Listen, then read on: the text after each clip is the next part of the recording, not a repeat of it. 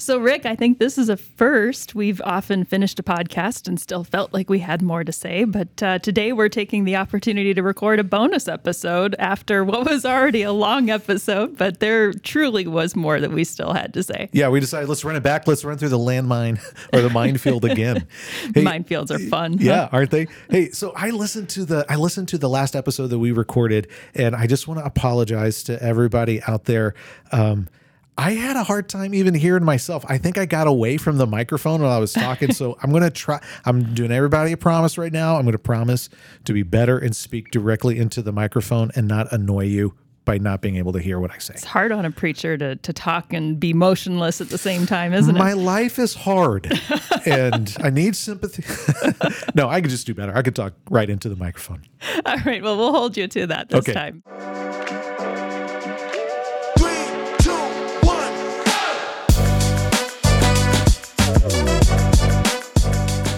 On this special bonus episode of the First Peter series, we wanted to take the opportunity to cover a couple more topics that we didn't have time for last time around. Yeah, last time we promised that we would talk about masks, and we promised we'd talk about, how does this apply to lockdowns? And then you said, hey, let's talk about protests too. And we never talked about protests. So we're going to get to protests. Yeah. We'd gotten some questions about slavery and That's where right. that comes up in the chapter, and That's we didn't right. have time for that either. So we've got some easy topics to cover. Okay, where do you think we should start? Well, why don't we start in on the slavery issue? Because that's a big paragraph in this chapter. Sure. Peter gives lots of attention to slaves. And, I want to make sure that everybody hears this. It was so incredibly uncommon. Not just uncommon, it was non-existent. Slaves were written about, but they were never written to. In ancient literature, you did not write directly to a slave. They were not given that kind of dignity. So the very fact that Peter would address slaves directly is revolutionary. It's radical, and the dignity that he's getting. It might be, for the people who are the recipients of this letter, it might be the first time that a letter was ever addressed to them. Can you imagine how powerful that would be? Wow. Yeah. So he's treating them with dignity, and I just want to. Can we just acknowledge at the top of this conversation real quick? I get why people would say, I just really want Peter to say slavery is wrong. Why won't he just say slavery is wrong? Can you relate to people who have that desire? Yeah, it's often a criticism that people have of the Bible of why didn't he just come out directly and say this is wrong? Stop it. Sure. I mean, there are places where slave trading is directly condemned in both the Old Testament and the New Testament. It came with the death penalty in the Old Testament. Slave traders were condemned in the New Testament. We have to remember that the New Testament was written by people who had no power to people mostly who had no power. It was written by people on the bottom to people who were on the bottom. Now, we did acknowledge in the last episode that there were a lot of people socially on the bottom in every New Testament church, but there were some wealthy folks. There were people who were quite wealthy, and some people who had power in their society. The local church in the New Testament era was incredibly diverse, but probably the overwhelming majority of people would have been socially towards the bottom, would have been women, would have been slaves, or would have been people who simply were not wealthy or didn't have access to the halls of power. Well, and I think it's also important to acknowledge that Peter's not writing from a blank slate place where he's just saying this is the ideal situation for all culture and this is what we're aiming for. That's right. As much as he's giving very practical help for what does it look like to reveal God to the people around you in your own context. We live in an age and time when it is incredibly easy for anybody to write. If you want to publish a book, there are people who will let you publish a book. It is easy to do. Simply writing a letter in the first century, it was not that easy. Number one, just about everyone could read. Not everyone knew how to write. The skill of being able to read and the skill of being able to write are totally different things. And so often people who were highly educated were not necessarily skilled in writing. It was hard work to write. And so crafting a letter, especially the letter the size of 1 Peter, it is incredibly uncommon. It's very expensive. It is arduous work to get it done. And so you have to be very judicious or careful with the space that you have. So Peter cannot write about everything. He can only write about what he absolutely has to talk about. And what he's trying to address are the practical concerns.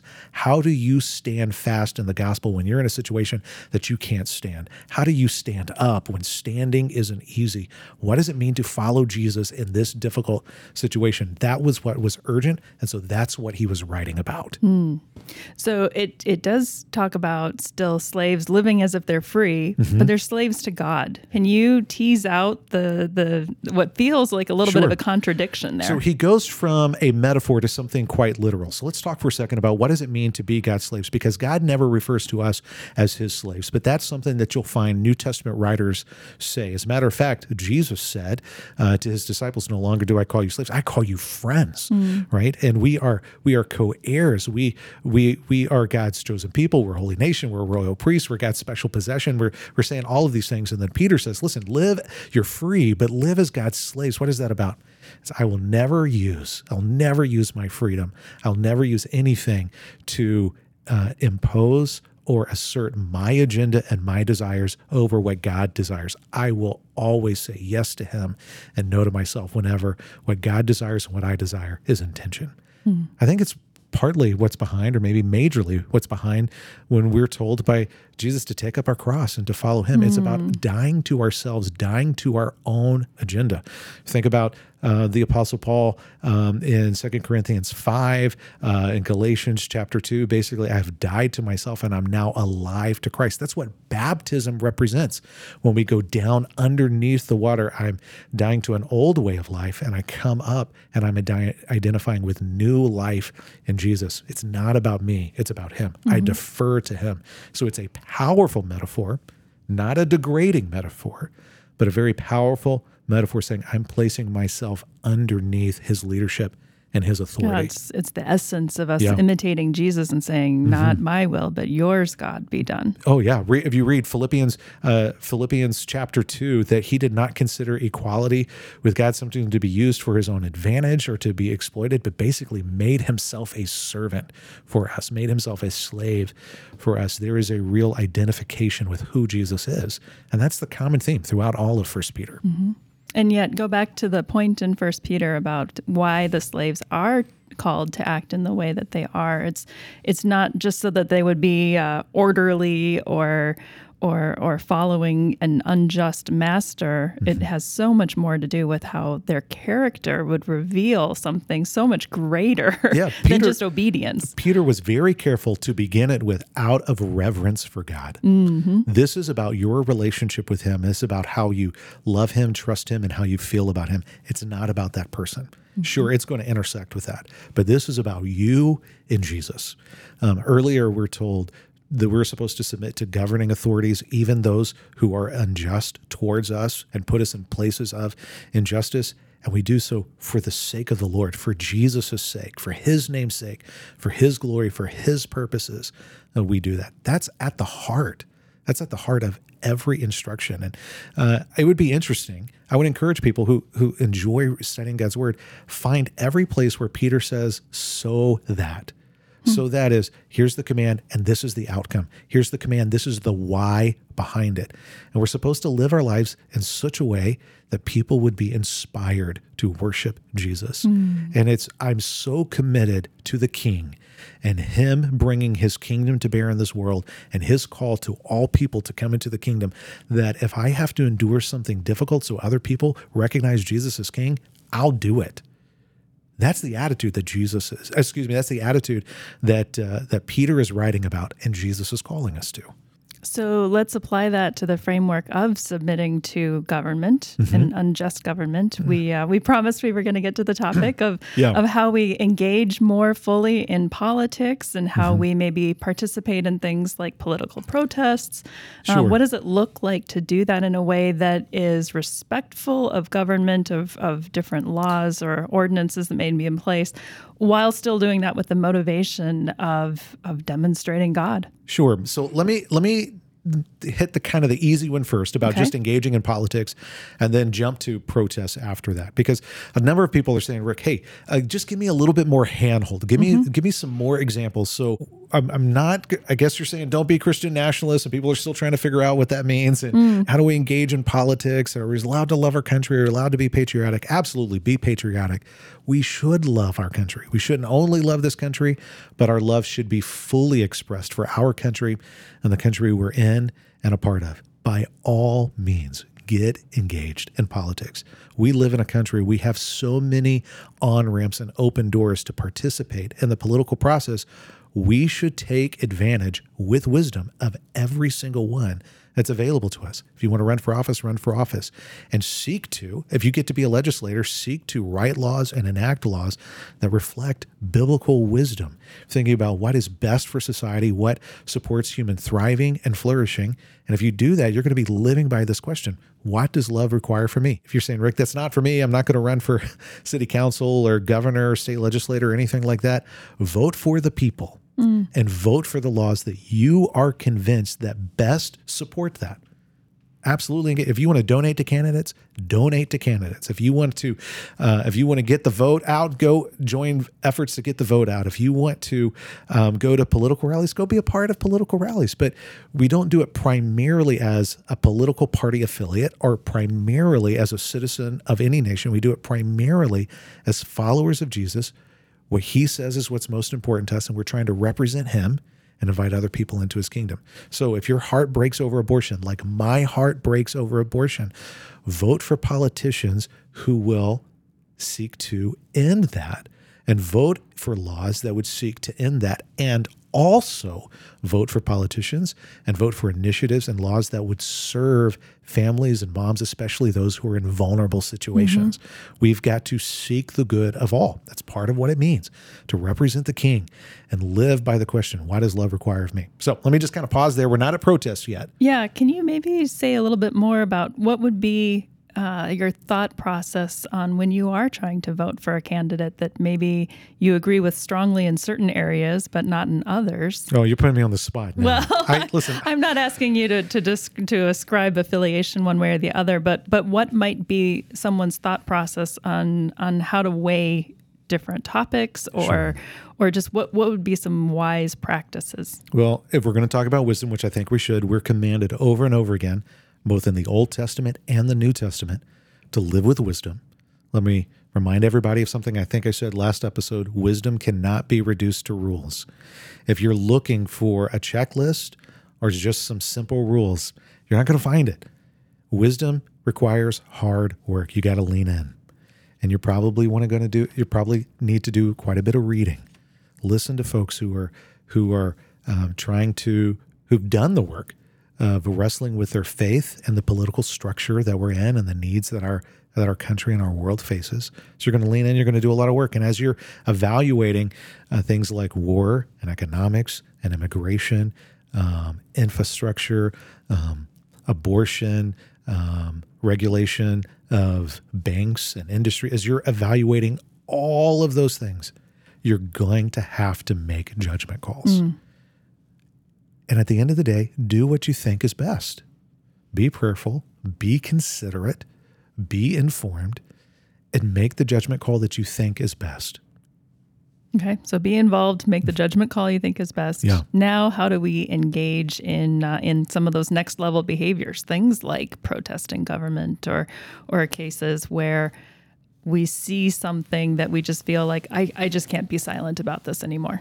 You know, I've been thinking, excuse me, I've been thinking about mockery a lot lately.